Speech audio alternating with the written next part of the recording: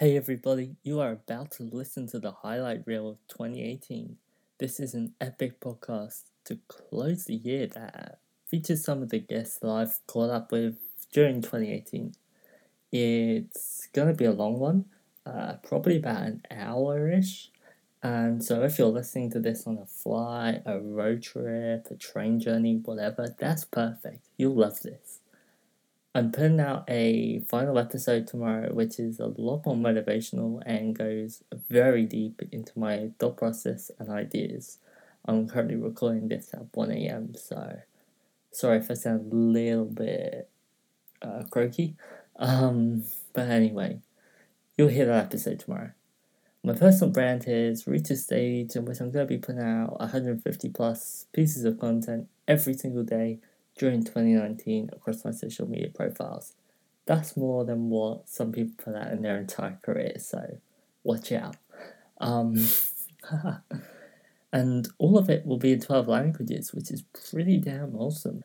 I'm about to meet up with some of the biggest rappers and entrepreneurs of our generation, as well as athletes, musicians, and so many incredible people. The next few months are going to be great, and I can't wait to show you what I've been up to.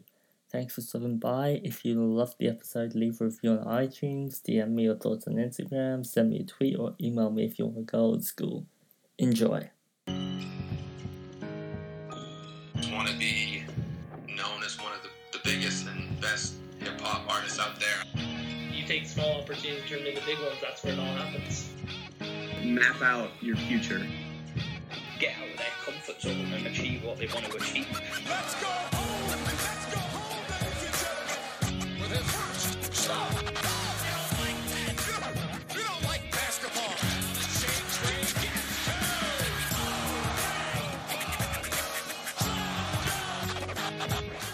This clip is from When Life Gives You Lemons. I think I pronounced that right. Basically, when I was in Florida, I caught up with Lennon, one of the writers at EDM.com. We sat down, we just chilled out, we had a talk, and we had a really interesting discussion, so enjoy. So, Matt, why don't we kick off and kind of introduce yourself and tell us a little bit about who you are and what you've done? Yeah, sure. So I started off when I was age 16. I created a charity single for Cancer Research UK. It was called Beautiful. That track ended up getting about 150, 160,000 Spotify plays with the project in total. We got some remixes from the likes of Klaas, who is a platinum-selling German producer, Marvels, who are within the electronic scene, within their sort of niche, pretty well known, and a couple of others from like Sony and a couple of other places. So that was pretty awesome. One of the remixes ended up being played at Tomorrowland, which is one of the biggest EDM festivals. So that was pretty awesome. Got supported by Dimitri Vegas and Like Mike, Rehab, Pete Barzook, I think is how you say his name. So yeah, that was really awesome. And then from that, I went on to work at The Wall of Comedy, which is a giant viral platform page, whatever you want to call it. At the time, it had about 2 million followers. Now it's on around 5 million. And basically, I was writing articles, doing interviews, just working with people and understanding the social media industry, as it were. I was learning to sort of understand the social media environment, how to get followers, how to get likes, boost engagement, that type of stuff. And when I moved to Australia, would it been August 2017, I left the Wall of Comedy and I got pretty deep into the music industry. So I decided, right, I want the attention within the music industry. How do I do that? So I thought, well, media, that's a good place to start. So I hit up a couple of big media blogs, several got back to me, and I ended up getting a job at EDM.com. So that was pretty awesome. One thing, before I forget, one thing that you have been that I've really admired about, that you've taken a very tactical, very different approach is going after different social media influencers. Like, that's not really the standard route. Most people take the standard route of PR. They hire an agency or somebody. They reach out to bloggers. They reach out to the Spotify curators. They reach out to SoundCloud repos, whatever it may be. But they're not reaching out to influencers. So kind of explain that. Why did you do that, and how has it been for you? Has it been successful? Has it been not successful? What kind of results have you seen from that? I tend to think of it as who has attention within social media. And for example, although they may be not the most popular people, Jake and Logan Paul definitely have a lot of attention. And so just things like that, which made me think, oh, we should definitely be working with these people because they have a lot more attention. They have a lot more eyes on their content than, say, a YouTube promotion channel, the cliche stuff like that. I apologize if I curse in this podcast. No, cursing is fine. But yeah, so I started looking at a giant list of influencers. I literally wrote down them all in like a spreadsheet type thing. And I've got about 500 entries in there now. So every single time I do PR, I go through the list, I contact them, I write every single email out individually. I don't do copy and paste because I don't believe in that. That must take you a lot of time. But the results are so much better. Yeah.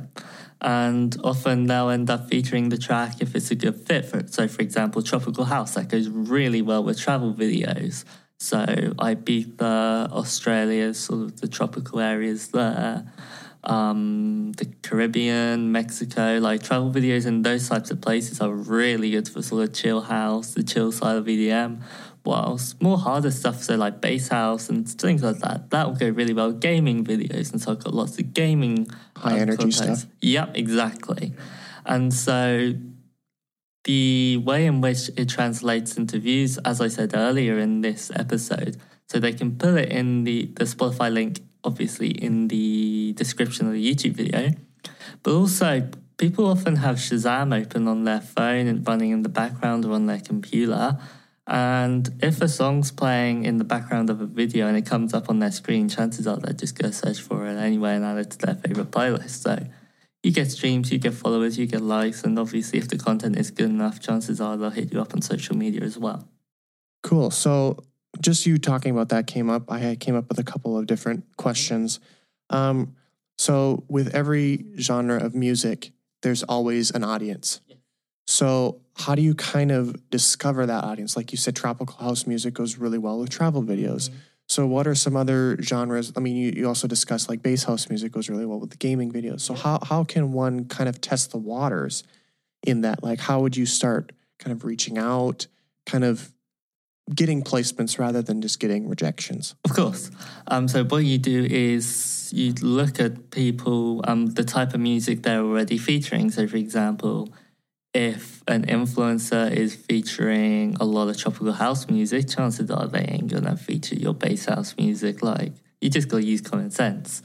What you do is you go to probably their Facebook page or a website if they have one and find their email address, and you hit them up and you say, hey, influencer name, my name is whatever, I have X amount of views, I would love to give you this new song, which we recently made to use in your YouTube videos. We won't give you copyright strikes, claims, or any of that shit. And I've attached a private download link. I look forward to hearing from you. And that's literally the pitch. And because they get so many pitches which are similar, chances are that they may reply or they may not. But if it's personalized by their name and things like that, chances are they're going to think, oh yeah, they've took some time to put in the effort to send this to me, so I'm going to take some time and actually reply to them if I like it or not.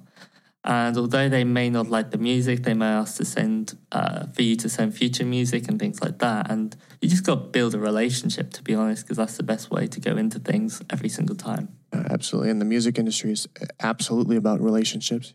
You're going to get a lot farther in the industry if you're building relationships. Like for example, Matt and I were talking about on Sunday. He's got some pretty significant meetings coming up. Yeah, I can't obviously reveal the names quite yet. Quite yet. I mean, he's told me what they are, but we're not going to reveal them quite yet. And by the time this podcast is live, you will have published it. But at the time of the showing, we won't be saying anything.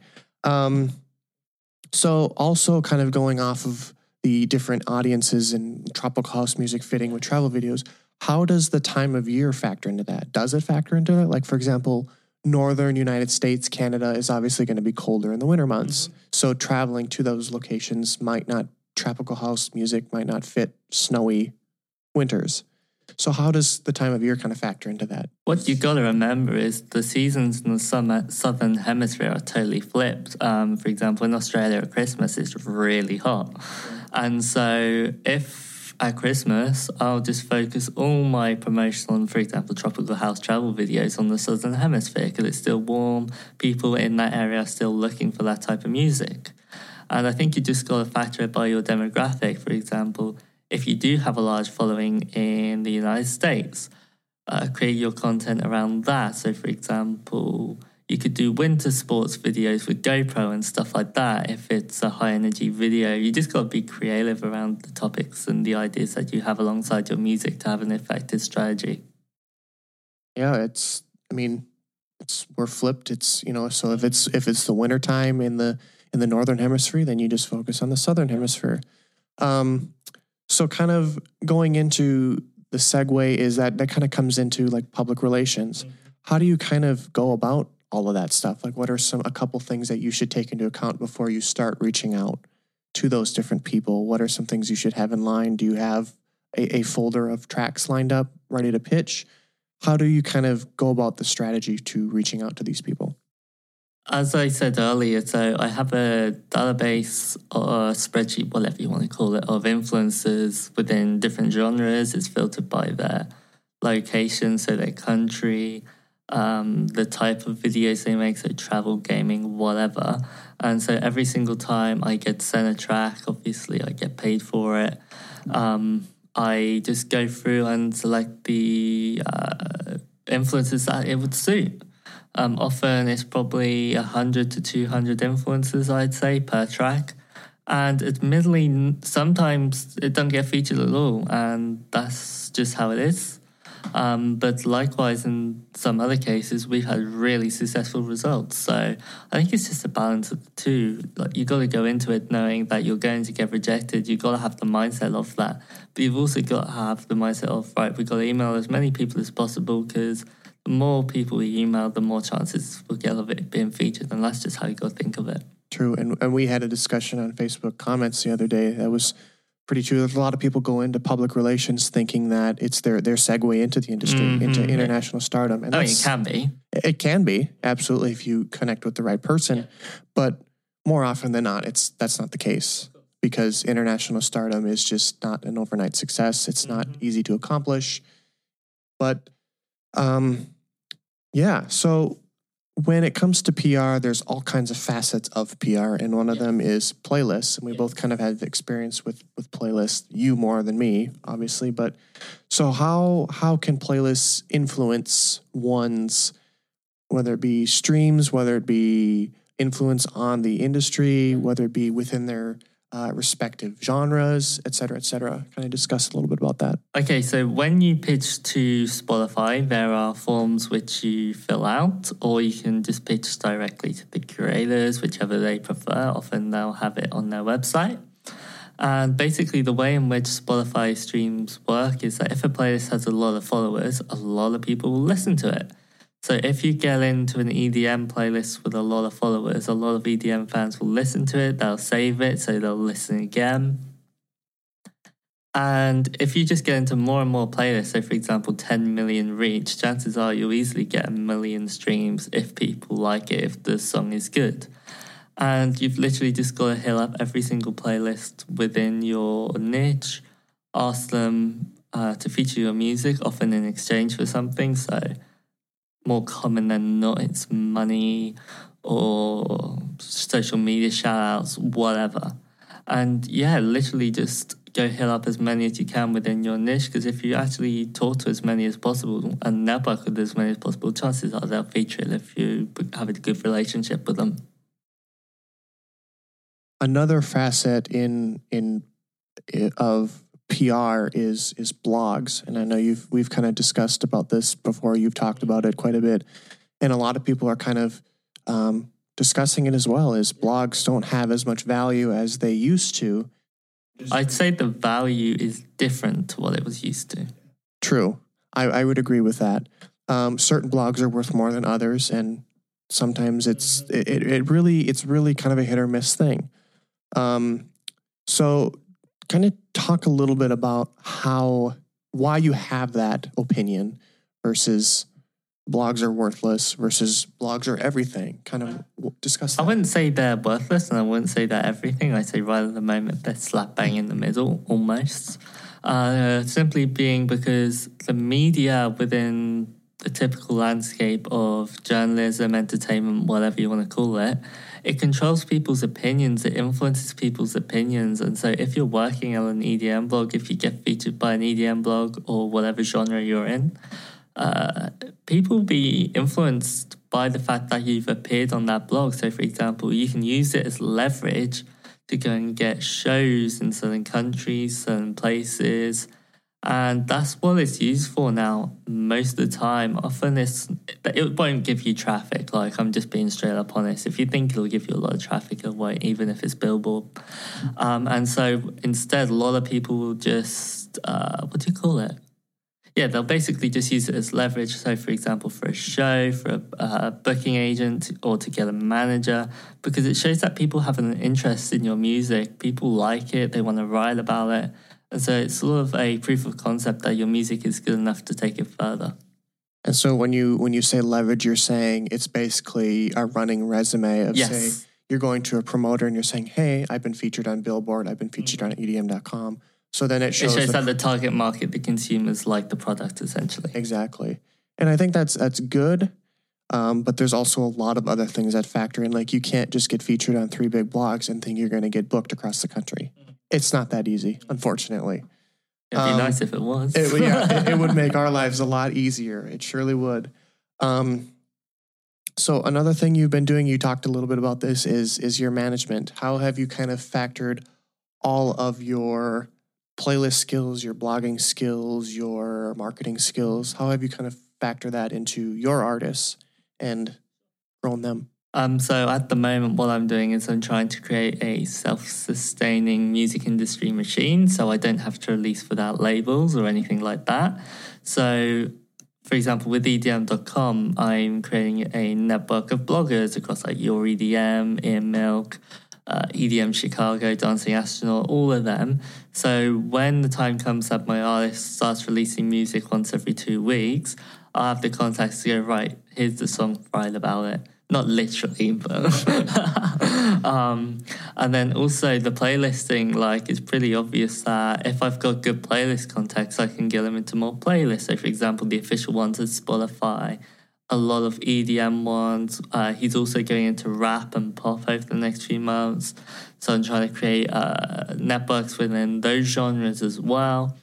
And obviously, when it gets featured in more playlists, he's going to get more money, we're going to get more streams, and that money will be mostly reinvested back into his career.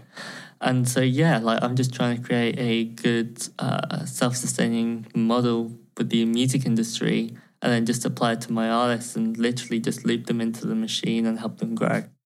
And we'll come to labels in a little bit. But so have you've realized that getting published, as much as blogs are kind of right up the middle of being they're everything versus they're worthless, kind of right in the middle there's a happy medium there. The relationship you have with the bloggers greatly influences the success you have with articles, correct? 100%.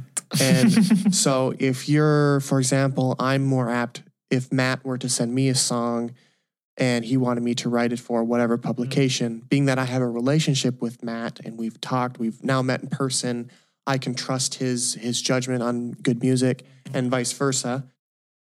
I'm more apt to write about it than somebody who's hitting me up Randomly on the email. Yeah. via email. Because you have a relationship with them, you trust them, and quite often you're just happy to help a friend out, and that's how it is within the music industry. Exactly. And not only that, a lot of the publicists, they tend to attack my personal emails. Oh, and yeah, I don't hate like that. Mm-hmm. I strongly advise against that. But for the most part, if Matt were to hit me up with a song and vice versa, you know, he's more apt to write about it. I'm more apt to write about his because I can trust his judgment in music.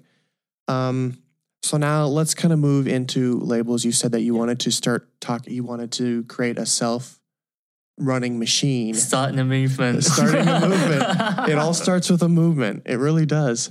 And I've really noticed a trend over the last 5 to 10 years, even, that labels are kind of becoming non as important. Mm-hmm. Well, I'd certainly say they're less relevant. they're less relevant. They're still important because sometimes they have bigger marketing budgets and they have Big on big artists. Drake. And of course, of course, you have the three big labels. You have Sony Music, you have Universal Music Group, and Warner.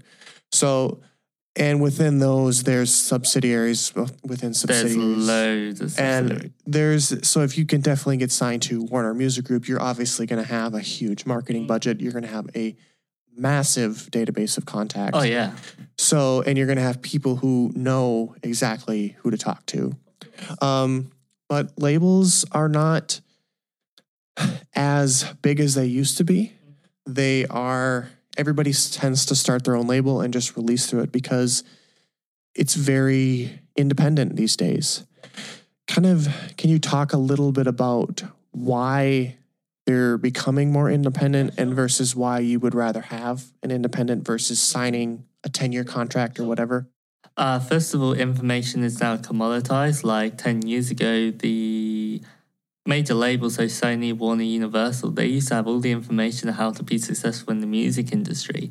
But now that the internet is a lot more progressed than what it was back then, you literally just got to type into Google how to get 1 million plays on Spotify and it'll tell you a rough result, or you can just get my articles, whichever you prefer. And yeah, so first of all, information is becoming more commoditized, so you can just literally get information on how to do something, and if you've got the right contacts, the right strategy, you can do it, no problem. But also, a lot of labels take 50, 60, 80%, whatever. And what's the point? Like, I've had a lot of labels which we've released within the past, and they've done literally nothing on the marketing side at all, and they've taken 60% of the royalties, and it's like, why? Yeah. And so by releasing independently, first of all, you have a lot more control as to how you release, when you release, the artwork, the strategy behind the song. You also get 100% of the royalties unless you collaborate with other artists, of course, or whatever deals you have in place. But when you sign a 10-year contract with, I don't know, Universal, you're pretty restricted as to what you can do within the music industry, because they're going to say, right, we want you to release 3 times a year, you're going to have this brand image, you're going to have this, this, and this, and this, and it doesn't become your career, your vision anymore. Instead, it becomes somebody else's using you as a vehicle to get more money, more profit, whatever. And that's fine for some people. Like, I accept that, and if that's what they want, then so be it. Good for you. But personally, I just like the vision of being able to control my destiny, my future, my career, and certainly my artist's career. And that's why I'm putting on the record that I won't sign him to a major record label, certainly not in the way which they are right now. Mm-hmm. And I follow a guy, his name is Ari Herstand. I don't know if you heard of him. He's a singer-songwriter, and he's written a book that I just finished reading, How to Make It in the New Music Business. Great book, by the way, if you'd like to read it. But he talks about on his Twitter and in his book and how a major record label is not the gateway. It can be really good, or it can be the demise of your career. I know people have been signed to a major record label. They've had like a 5-year, 10-year contract, and they regret it instantly. And it's just because they're so restricted, like you had mentioned. They literally have to release 3 times a year. They have this image. They're going to be touring these countries. They're going to be meeting these people. They're going to be interviewing with these media companies, et cetera, and they literally have no control over their careers. Exactly. Like, I've spoken to a lot of artists quite high up. So, for example, some big pop singers, and often they'll get requests to collaborate with people within other genres. So, for example, country, rap, whatever, and they would love to do it because they think, oh yeah, this would be good for my music career. But the major record label would just say, no, you're not doing that, and so that just get wiped off the agenda completely. And I think that's quite sad. So you have really kind of grown yourself within the music industry. You've been very successful, and you have That's some. It's very inspiring to see what you've done and the people that are listening, and it's good to see a fellow friend and music industry professional kind of growing. So how have you set up these big meetings that you have that forthcoming? How have you kind of met with these networking? So I graduated from Full Sail, and that is their number one thing is they thrive on networking. Any entertainment industry, you have to network. Oh yeah, definitely. So why is networking so important? Why? First of all, you meet so many people. Like when I was in New York, I met someone, they introduced me to more people, and just within the 7 days I was in New York, I met a lot of people within the music industry. I got invited to Trump Tower to have a meeting there. That was pretty awesome. And you just get to meet so many people. Like, you never know who you're going to meet, who they might be friends with. For example, now I'm pretty close with a lot of big managers, big artists even. And just the fact that it allows you to expand your career for future opportunities, whether it's collaborations, remixes, free tickets to a show. Yeah. Like, there's just so many opportunities available. And if you network, if you actually talk to people, because people have social media, but they're not being social on it. And so by networking, it just allows you to actually explore the industry you're in. I recently got into trying to do more Twitter networking because a lot of musicians are on Twitter, and they're also being hit up less there as well, so they got more chances of reading your DMs. Yeah, absolutely. For me, I've found success just going on LinkedIn, and for example, if I want to work at Red Light Management, I'm searching Red Light Management in there, finding all the people who work there, hit them up. Clicking on their profile, saying artist manager at Red Light Management. Yep. What artists are they managing? Okay, find them on Facebook. Yeah, maybe find them on Twitter. Exactly. I love this theory. Start a conversation. And I found a lot of success through doing that. I've had interviews with jobs which haven't really gone anywhere. They haven't been a fit for me. They didn't end up to be what I thought they were. But just having that connection, saying, hey, my name is Lennon, here's what I'm doing, it means a lot. Also with Facebook, literally now, I think I actually only discovered this feature about 2 months ago, but you can literally search people who work at Red Light Management, people who work at Monstercat, people who work at Sony Music, and what you do is you go to people and you just literally scroll down, look who has mutual friends, add them up, they accept, and then you message them saying, hey, what's up? Taking that extra step and showing that you're willing to make an effort to set up a meeting, to set up a phone call, to have lunch, buy them a coffee, whatever. It speaks volumes upon everybody else who's just attacking their email. I hope you really enjoyed that episode. As you can probably tell, networking was one of the main focuses of that chat, because obviously it's just such an important tool, resource, or just thing to be doing in any industry for that matter. So whether you're in music, entertainment, travel, photography, whatever the hell you're doing, networking will help you. Literally list out 100 to 200 people that you fuck with, that you want to work with.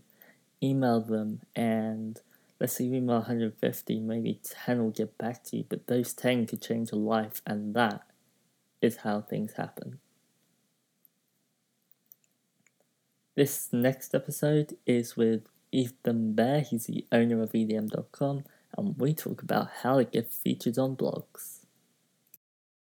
So, just as a little bit of a preface, I'm Ethan Bear, and I am owner of EDM.com and a partner in Artist Intelligence Agency, which is a record label and a publishing company. And how I got my start, so I was a DJ in college, and I used the word DJ loosely. No vinyl, no Serato, it was all Ableton, you know. But I DJ'd for some college parties. It was a good way to make friends and share my taste in music and just kind of be more active on campus. Definitely. And I got to a point where I was kind of in my group of friends. I was the music discovery guy, I would say. That's and awesome. so it got to a point where a lot of my friends were always asking me for input and ideas on new music. And what you're they like should be the go-to checking out. guy. Yeah, I was the go-to guy. So I started a blog. And, you know, I never had any intention of this becoming my business or anything like that. just started Just just sort of to happened naturally, yeah, just I to share guess, music yeah. with my friends, and I decided to take a year off after college. I was thinking about going to law school, but I figured I needed a kind of a gap year, I guess, just to figure out where my life was going. Yeah. And I realized during that 1 year period that this little music blog that I started for fun was paying my bills. Not much more than that, but I was But able it's helping you get by. I was able yeah. to live, you know? And for me, that was enough that I decided to kind of give it a go, so Yeah. to speak. And it just kind of all happened from there. That's awesome. So how did EDM.com actually come about? Sure, yeah. So to give you a little background, we started actually as dubstep.net. Yeah. My original blog was Subsynthesis. Okay. Which I loved, but it didn't really have kind of the mass appeal of dubstep at the time. Like, Yeah. dubstep was just getting a lot of attention at that time. So we got dubstep.net as our Yeah. first website, and slowly we started to incorporate additional genres of music into our music promotional network. So we got trapmusic.net, house.net, Yeah. drumandbass.net, hardcore. So pretty much all the EDM genres All you the can EDM think of. genres, yeah. Our goal really was to have exact match domains for all the different genres of music. And initially that was a really great strategy, because if you were to search dubstep online, one of It'll the come first things straight you'd up. find was dubstep.net. So I and then assume all your the SEO music. was right, pretty so it was good, really yeah. an SEO, like, domain Definitely. authority angle. The downside of that is, by the time we kind of established ourselves in all the genres we were interested in, we were running 15 different websites, Which can were be a all pain, essentially yeah. like the same website, but with different types of music. So it kind of just felt like every day was doing the same thing 15 times. That's annoying. So rather than running 15 separate websites, we decided we needed to consolidate everything into one Yeah. platform. And by this point, this is a couple years down the road. I think it's like early 2013 or end of 2012. And EDM, excuse me. No worries. Yeah, EDM had really emerged as one of the EDM had really emerged as kind of one of the key buzzwords in Yeah. the music space at the time. And EDM.com, we did a couple different website searches, and it happened to be for sale. Damn, that's pretty And so good. we reached out to the guy and ended up coming to a pretty good deal. He had bought the website in 1996. Wow. And at the time he bought it, he had a choice between two different domains. He believed, him and like his group of friends or whatever, they believed it was bad luck to buy more than one domain. Yeah. So he was choosing between two, and the two that he was choosing between was EDM.com and golf.com.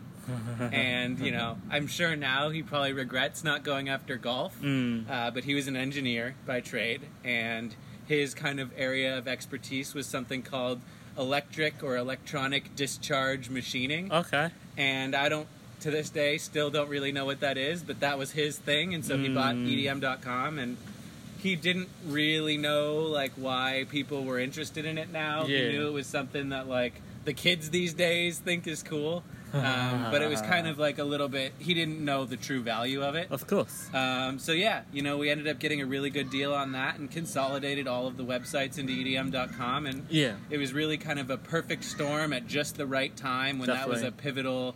The timing was perfect. The timing was essentially. perfect, and that was the big movement in the music scene, and yeah, it just everything kind of fell together, and that became a very dominant platform in the dance music space. Definitely. So, as you know, EDM.com has managed to accumulate over 1.7 million on Facebook, several hundred thousand on Instagram, and it's become one of the most reputable blogs within the music industry, essentially. Right. So, what advice do you have for producers wanting to be featured by blogs within music?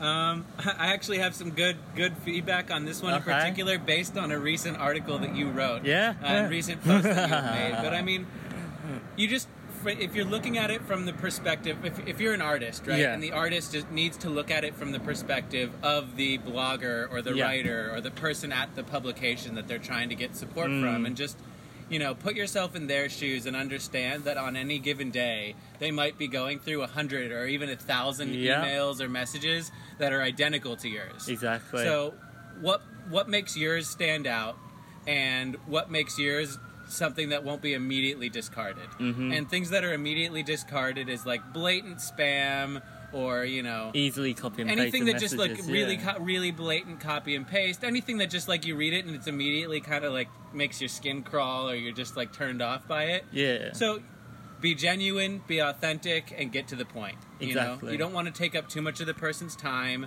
but you want to get the message across succinctly in a way that's easily understood, Yeah. and then get right to the point. Include the music, include whatever Definitely. else. And then don't do like spam follow-ups. Because all that I that'll- get that all the time, and I'm just a rider at the freaking Right, yeah, pod. and I get the mentality of like, oh, okay, they must be busy, so I'll just follow up. Yeah. But for the most part, like most writers, most bloggers that I know actually do a really good job going through all of their emails and all of their submissions, Yeah. and they take that very seriously, and it's like kind of a Exactly. point of pride for them. And generally, if you're an artist and you haven't gotten a response, it's just unfortunately because it's not going it to didn't happen. get declined on It got that occasion. Yeah, and it's better to move on than to become recognized as the guy who spams. Yeah, exactly. Like, some people just take it on the chin and they go, okay, cool, I'll just send you my next song when I release it in several months. And it's like, okay, Exactly. cool, I'll be more than happy to listen. Whilst others may sort of get a bit offended and be like, why aren't you featuring my song? You don't know anything Right? about Yeah, music. getting offended is not a good strategy. Exactly, like, that'll just make bloggers not want to feature you, if Right. anything. Yeah, and another hard. This angle is a bit more difficult, but I know it's certainly something that you advocate. Yeah. Is rather than diving right into asking for favors, try and start some sort of a relationship. Exactly. And like whether that's sending the person a message on Facebook, just saying, "Hey, I saw the newest release you guys put out on your Yeah. label. I really love the vocal on that track," and like. Even if it's not like super, like you really want to be my friend, like creating rapport is Exactly. important. It's really important, and it makes me much more likely to listen to your track than someone else's because I know you. You know, Exactly. and like at the end of the day, as a blogger, as a label A&R going through submissions, you do have to try and be objective, but we're subjects, we're Yeah. people, and like interactions and relationships do It matter. definitely helps. And as much as you try and like put conflicts of interest aside and like really be unbiased, having a relationship with someone will always be helpful. So like trying Exactly. to come at things rather than from an angle of how can I get what I need from this blog, come from an angle of how can we work together, or Exactly. what way can I create value for this blog so that they Yes. want to work for me. Like make it a mutual thing rather than a please help me. Like, I get a lot of people, I mean, I don't know about you, but quite recently, especially over the last couple of months, I get messages of people just saying, hey, please feature my song, Right. thanks. Right. And it's like, no. Like, that occasion, I probably don't even listen to the track, Yeah. because I'm not going to put in the effort of writing up their song, spending 30 minutes on that if they can't spend 2 Right, minutes and the thing on. is that may have been the best track you were sent that day or that week or that month, but because they were rude or Yeah, because exactly. whatever, Exactly. that it's really a shame when like poor behavior Yeah. or poor communication skills get in the way of talent. Exactly. So it's just about like being polite. You know, like, a lot of it comes down to just good communication skills. I totally The one agree other with thing you. I really do want to add though is don't get discouraged. Yes. Because I can't tell you how many artists will submit, you know, for example, on our record label side, we have a submission portal, or like basically Yeah. a platform where artists can submit demos, right? And then we go through all the demos. And I can't tell you how often there's an artist that will submit 10 tracks, 20 tracks, every one of them gets rejected. Wow. And on the 21st track, we accept it, and it ends up being a big release for that artist. Wow. And it's only because they were persistent. But on the flip side, I also probably couldn't tell you how many artists get rejected on the first or the second track Yeah. and then either get pissed off or never submit again because they think that we don't listen to their music or whatever. And Exactly. it's just about sticking with it. If you believe in your music and you're confident in it, keep submitting and good things will happen. You know, if you're confident in your own work, other people will be too. Also, yeah, I totally agree with you. Obviously, people are like, I put a status up about a couple of weeks ago of how literally to get featured on blogs, And I saw some people saying, oh, but you guys don't listen to the music, you don't reply to the artists. And it's just like, yes, we do. It's just a case of actually them putting in the effort to make the rapport, make the relationship. Yeah, for the artist to hear, we do want to hear your music. Yeah, we love like, discovering we need the new music. content. Yeah, exactly. So what are your thoughts on blogs and sort of media sites in general? Do you think they're still as important as they were, or do you think that their use has changed, or what? It's a tough question because I'm involved in the scene, but I'm also, like, on the one side, on the record label business, the role of blogs and media platforms has certainly changed a lot. Yes, So when I first agree. entered the space, it was really the era of Hype Machine, right? And Hype Machine drove massive traffic. Like, having your track chart on Hype Machine could be it could break a record. I know in a lot of people who cases. have done that, yeah. And you get onto Hype Machine by having your music featured on the right blogs. Yeah.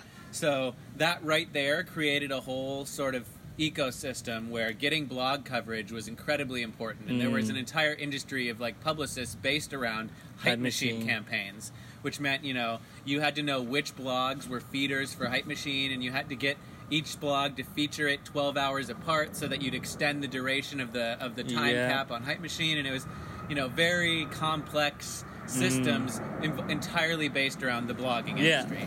And now Hype Machine is, you know, I don't even know if it's, I think it's still around, but it's like It's not nowhere near as relevant. It's by no means relevant to like breaking records at this point. Of course. And that definitely dealt a serious blow to the media space, but I don't think it made it irrelevant. I think that it has different uses. Whereas in the Hype Machine space, it could directly drive streams, it could drive numbers. That's less so nowadays. Even like the Rolling Stones and the Billboards don't really drive traffic per se, or very rarely, but they do have a lot of kind of ancillary effects. So on the sync licensing side, for example, if your track gets featured in important publications, then that's it. You know, video game studios and commercial agencies, They'll they're see more it as likely to good want your quality music content, because because it has sort of that cachet. It's cool. It's in the public domain. Exactly. Also so- helps with booking agencies. Yeah, it and also stuff like helps that. with booking agencies. It helps with even with record labels, not on the numbers side again, but in showing them like, look, I'm recognized on more than just in my little community. Yes. I'm on an international space. You know? And that sort of helps progress their career. Obviously, they can use it as a stepping stone to Exactly. get to And other then places. the one other thing, which again, this is something that you particularly have a lot of insight into, a lot of media platforms have shifted to being all about, you know, I don't want to say print because it's not print, it's a blog or it's digital, you know, articles. But a lot of the web publications have shifted to more of like the BuzzFeed and like that type of content where they're much more heavily dependent and much more heavily focused on utilizing all of their social platforms as well. Totally agree. So creating viral content and using the blog more as a central repository for all of that viral content, as opposed to accounting on the blog itself or the website itself to drive traffic. It's more of the hub for where all of the little viral pieces of content go that drive traffic. Exactly. So yeah, I think the role has shifted dramatically, but the influence and the relevance and the importance is still there. It's just about knowing where it's applicable and when to take that step. Definitely. So obviously you're a pretty busy guy most of the time. Most of the time.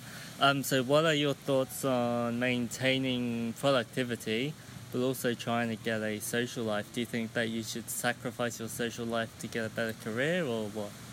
I mean, that's such a hard... I don't know if you could have possibly asked me a harder question. I've got a bigger one coming up, trust me. Yeah, that's a tough question because, you know, it depends on your objectives. And it depends on your personality, and it depends on, you know, what you get your happiness from. I know people that, and I have a lot of close friends that, honestly, they live to work. Yep. And I'm sure I could find a therapist or a psychologist that would say, oh, they're compensating for something or whatever. But, you know, they love working and they get energized by working and it makes them happy, and finding that balance oftentimes isn't that important for them, you know?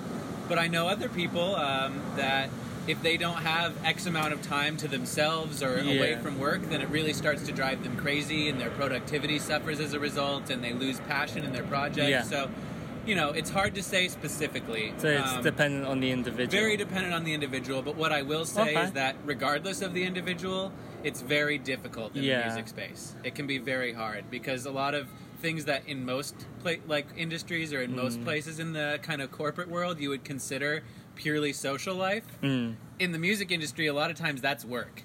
So going to shows, a lot of people would consider going to festivals and shows as purely personal social activity. But if you need to be, you know, you're managing an artist or you're doing a bunch of social activations or you're taking meetings, a lot of times you're not enjoying yourself at all while you're there, really. Totally you're only doing work. And so it can easily become where you're working and then you do these things that are social, but all the social things turn into work functions and you really start to lose your social life. And from experience, that can be very isolating. Yes. Where even if you have a lot of friends in the workspace, you start to lose a lot of your friends outside of work because you're just so busy. And it can take a long time to realize it's happening, but it can have pretty negative effects. So it is important to just make sure you are keeping time for yourself. Even if it feels like it's like you can't afford to take the time, in the long run, you can afford to take the time, and you need to, or everything else will suffer as a result. I thought I should just jump in there really, really quickly because I just thought I'd provide an update that I am no longer at EDM.com. I left the brand in order to pursue my personal ambitions, obviously, as a entrepreneur. I don't want to say the word influencer, but I'm going to use it. And yeah, however, we are still on really, really good terms, and we're still very friendly, and it's like that with absolutely everybody I've parted ways with, so that's great. But yeah, like, we had a really good chat about work-life balance, how to get featured on blogs, and even if you're not in the music industry, like, that still applies to you, because you do need to take the time off for yourself, and you do need to have that perspective of how long life is, because ultimately, if you just go and burn yourself out every single day, every single week, every single year, you're not going to be happy in life. And that actually leads on to the next clip very, very well. I speak with Simon Wilson. He's a YouTuber. He's one of my favorite YouTubers who I watch pretty much every single day when he uploads a new video. And we talk about gaining perspective. We talk about being humble and appreciating life for what you have. He currently has about 130,000 YouTube subscribers. He's done challenges in Israel, North America, Europe, like so many amazing places. And he even did New York to LA with no money, so that's incredible. Anyway, enjoy this clip with Simon Wilson. Came out of school, I fell into real estate by complete accident. I put a lot of time and effort into that. I ended up having my own real estate business. I bought my first property at 18. Oh. And it just went really well, but it was never really my passion, to be honest. Yeah. So after I went to Thailand in 2016, I think it was, you see these people with absolutely nothing, and you know, compared to them, I had everything, but they were happier than me. So something was imbalanced. So when I got home, I thought I want to start doing something I love. So I started doing a video. Like just a vlog, like all the first ones, like, you know, going out for the day with my sister and stuff like that.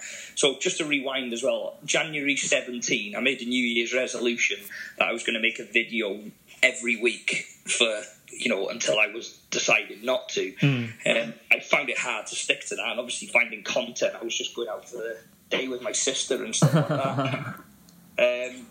But then, the McGregor fight happened. I snuck into that. Obviously, got a $100,000 seat for free. That was crazy. The plan was never... I know, that was nuts. The plan was never to sneak into that. I was in America at the time for a month's holiday because I was on a new show on ITV2. Yeah. So I thought, just before that airs, I'll have a month in America. And I went to Vegas to soak up the atmosphere, and that sneaking video happened by just complete randomness, to be honest, and just spontaneity. Wow. And then the rest is history. In the final clip of this highlight reel, we speak to Vicky Banham. She's a TikTok influencer with over 1 million followers. And we talk about influencer marketing and how you can approach these influencers, how you can get them to respond and potentially use your music, interact with you, whatever your end goal is. Enjoy. Is there anything that you sort of wish you knew when you were starting out? When I started, I think I just wish I had a bit more confidence in myself. Yeah. I wish I knew the scale of Musical.ly. I wish I knew the opportunities that it was going to have, so that I could just do it more at the beginning. I think I should have. I wish at the beginning I knew what the opportunities were going to be. That's probably the main thing, really. Yeah, exactly. I mean, there's so many opportunities right now. Obviously, like a lot of people are doing brand deals. Like people are paying to get their music featured by influencers and stuff. It's absolutely amazing. Like, how long does it take you to create a video? It depends what the video is. Like, I do a lot of body art, so that can take up to 6 hours to make a video. Yeah. To shoot it, paint it, and edit it, and then get it up can take anything between like 4 and 8 hours. But then like the little sketch ones can take like an hour, 2 hours. Oh, that's not too bad. Yeah. Yeah, it's pretty good. So I can churn out quick and easy ones. I can probably churn out about 9 in a day. Wow. Yeah. That's like, is that sorry for asking, but is it like something you do full time now, or is it? Yeah. So I got a job in December and I quit it in March. Wow, that's good. Well done. I know. So when I got the job, I was at like 100k followers, and I was like, this isn't really going where I thought it was going to. It's a shame because it's my favourite thing in the world, but that's fine. Like, all good things come to an end, sort of thing. And then come March or April, I hit 1 million. And I was like, I should have stuck this out a little bit longer. So I was like, I'm going to go full time, give it a crack and see where we can go, really. Exactly. I don't blame you. Like, going all in on sort of your passion, you're able to focus all of your resources, all of your energy on it. Exactly. And I feel like if it's meant to be, it will get somewhere, and if not, it will get you somewhere else. Like, it'll only open doors for you. That's why. There you go. Like, it creates so many opportunities. Like, social media, especially right now, there's so much attention. Like, if you compare it to, I don't know, a TV advert or whatever, we'll just blindly watch them and not pay any attention. But when you're watching a Musical.ly video, an Instagram video or whatever, you're paying full attention straight to it, and so it's... Yeah, you're so engaged. It's amazing, especially the kids. Like, because obviously my audience is quite young. Yeah. Kids are like phenomenally engaged, and like I remember I did like a live stream about over a year ago, and I think I said something like "itty bitty poo" or something like that, and they still quote it today, and I'm like, how are you remembering that? Like, that was so long, and they're still like, do you remember that? Like, that was so long ago. That's insane. But it's really nice. Like, they really concentrate on what you're talking about, and you could be sat on a live stream for 4 hours, and they'll still listen to every single word like you're preaching from the Bible. Oh wow. Yeah. That's like, wow, I'm just trying to comprehend that. So like, what's been your favourite moment within your sort of career so far on Musical.ly? Oh, I mean, a massive moment was when Musical.ly UK messaged me personally last August. Oh yeah. Saying, we've got an event on that you had to apply for. It was like a competition, but we want you to come and perform here anyway. So I went and performed at a UK event, which was amazing. And then I thought that was that. And then I got a message from them like on a Tuesday being like, what are you doing this weekend? Can you come out to Milan and do your body painting? Oh, was that when you met Celine Haff or whatever her name is? Helen, yeah. Helen. Oh, how do you know about that? It was on your Instagram, I think, or something. Yeah, well, Kellen I met at the UK one. Yeah. And she won the UK event, so we went to Milan together, and it was just like the most phenomenal weekend. Like, I don't know, it was just so amazing to be noticed. At that point, I was only at like 50k followers, around that amount, so nothing major in Musical.ly terms. So to be like noticed and picked out and wanted was really nice for me. So that was pretty incredible. That's amazing. Was that, I guess that's all expenses paid or something? Yeah, so it was all expenses paid, and they just wanted me to go out and perform. Wow. And I had my little spot, and then they took me up on stage when the painting was done and showed the world, and then I got a cool photo against everyone against the stage. It was just really nice. That's amazing. Really nice. That's just like a really nice experience. Obviously, getting to travel a little bit. Yeah, exactly. It was awesome. Yeah. So I'm really hoping they have more stuff like that this year. Oh, I can imagine. Is there anywhere you really want to travel to, or? Sorry? Is there anywhere that you do really want to travel to, if you could? I think I'd really like to go to New York, obviously. Yeah. New York's my favourite. But I'd really love to go somewhere like Barcelona or somewhere just really interesting and different. Definitely. Maybe like Ireland or stuff like that. Yeah, I mean, there's loads I'm not quite sure what's there for me to do, but something. I know there's loads of places around the world which are absolutely beautiful. So obviously this is a social media podcast, as you know. So what advice do you have for people wanting to grow their following or just their engagement on Musically? Where do I start? I could write a book about this. I think the main thing is just crack on. Yeah. Like, you're going to have rubbish days and you're going to stare and be like, what am I doing in my life? But it will get to where you want it to be. I just think that perseverance and like self-belief is the most vital thing to this stuff. Yeah. Like, there's been so many days where I've turned around to my parents and been like, I'm going to stop, like, this isn't worth it. And then like the next day, like, 10,000 followers can come in out of nowhere and I'm like, oh, okay, wow. So just crack on. Like, you never know where it's going to take you. It can only lead to good things. Exactly. Like I always say when I'm talking to people, like, you could give up the day before everything went massive. Exactly. Yeah. That's so true. And I'm always like, what if? So if you're always wondering what if, why don't you just crack on and do it? Especially if you're young. Like, I'm 20 and I still live at home, so I have no expenses. And it's just like, well that's great then, yeah. I'd only not be doing it to spite my own self, so... And yeah, you've got time, you've got this sort of ability to be able to do this type of thing, and obviously I think social media and definitely sort of Instagram influencers, Musically influencers, everything will become very sort of prominent within the economy over the next 10 years, obviously with brand deals and whatever sort of taking precedent. Yeah. So what advice would you give to someone who's trying to get a hold of influencers? Like, how's the best place to sort of message them, or the best style to sort of message? So I had a message from someone the other day who used to work on their app, and they really personalised their email, and it was lovely. Like, you usually get people that are like, hi, @Vicky Bannon, we've seen you on Instagram, and it's very clear that it's a robotic thing. And when I got on the phone to this guy, I messaged him, like, your outreach is phenomenal. Like, the way you it's so good. Like, keep doing that because you'll get a lot of response. Yeah. It's just really nice. He was like, I love what you're doing and your painting's great. And he really, it was really obvious that he'd looked through my work and actually made a difference to what he thought. So that's definitely a main thing. I think messaging them via an app like Instagram, I totally reply to that. But obviously, if they have email addresses, then you can get a hold of that as well. Yeah, exactly. Yeah. I was just going to say, sort of obviously personalising emails. Oh, speaking of emails, I've just got 6. Yeah, literally 6 just came through at once. It was like, what the hell?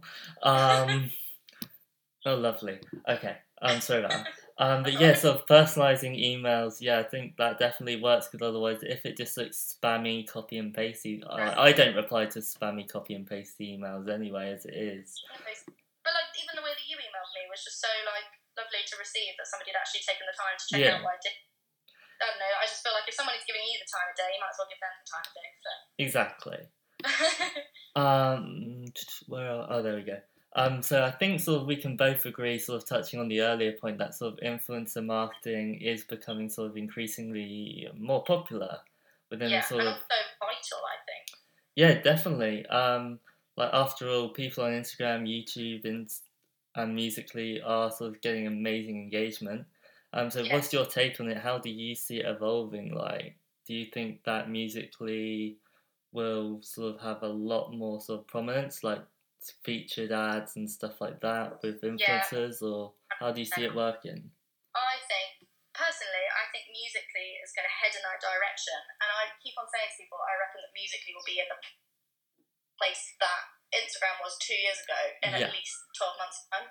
I just don't see how it will go wrong. I think they've got they've been bought by ByteDance, which is an incredible company, and I think they know what they want, and they've seen other apps, how they've done it, and they've what works and what doesn't work. So I was involved in an offline campaign where they put our videos on around tube stations in London, which was amazing. But that's exactly what YouTube did 10 years ago, and look at YouTube now. So they're obviously looking at what's working on various different apps. Exactly. And they've got an incredible support behind them with ByteDance. So I just don't see how it will go wrong. And there's a lot of negativity and a lot of question around Musical.ly, but you've got to stay positive, I think. And if you want it to go somewhere, you've got to do something for it. So exactly.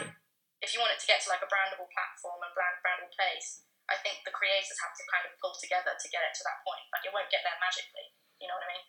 Yeah, exactly. Obviously, companies like Disney, I know sort of a lot of sort of bigger companies like Fox and whatever, they're also sort of putting a lot of financial resources into getting influencers on the platform to sort of promote their videos, especially sort of among the younger audience. Like, I'm just thinking like slime videos and stuff like that right now.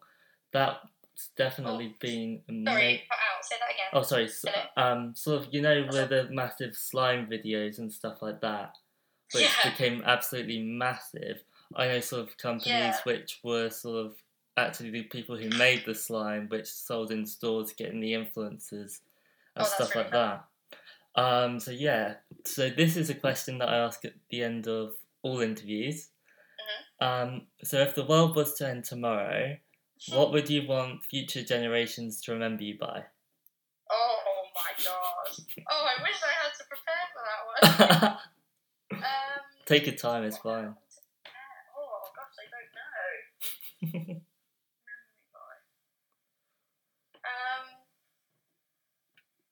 I think the first thing that springs to mind is like my artwork. Yeah. Just because it's like, I mean, it sounds a bit obnoxious, but it's my favourite thing. So I wouldn't mind being remembered by that. But I think more personally, like my message online. I don't know. I think that when you have a following, it's really important to think about how you use it and who you're talking, and the impact that it's going to have on those people. And a lot of my audience are quite young, and obviously I've been through school. I've gone through the whole exactly, like you're like a role model to them essentially at the moment. I don't know about. I always call them like my internet friends. Like they're my online pals. You know, like I'm there to help them because they help me out with what I want to do. So like there was Mental Health Awareness Week last year that I was doing live streams on, and I was just talking about it. Like everyone has it. Everyone has problems. Like just talk about it. And like I don't know. It sounds really silly now that you talk about it online. I mean out loud, but.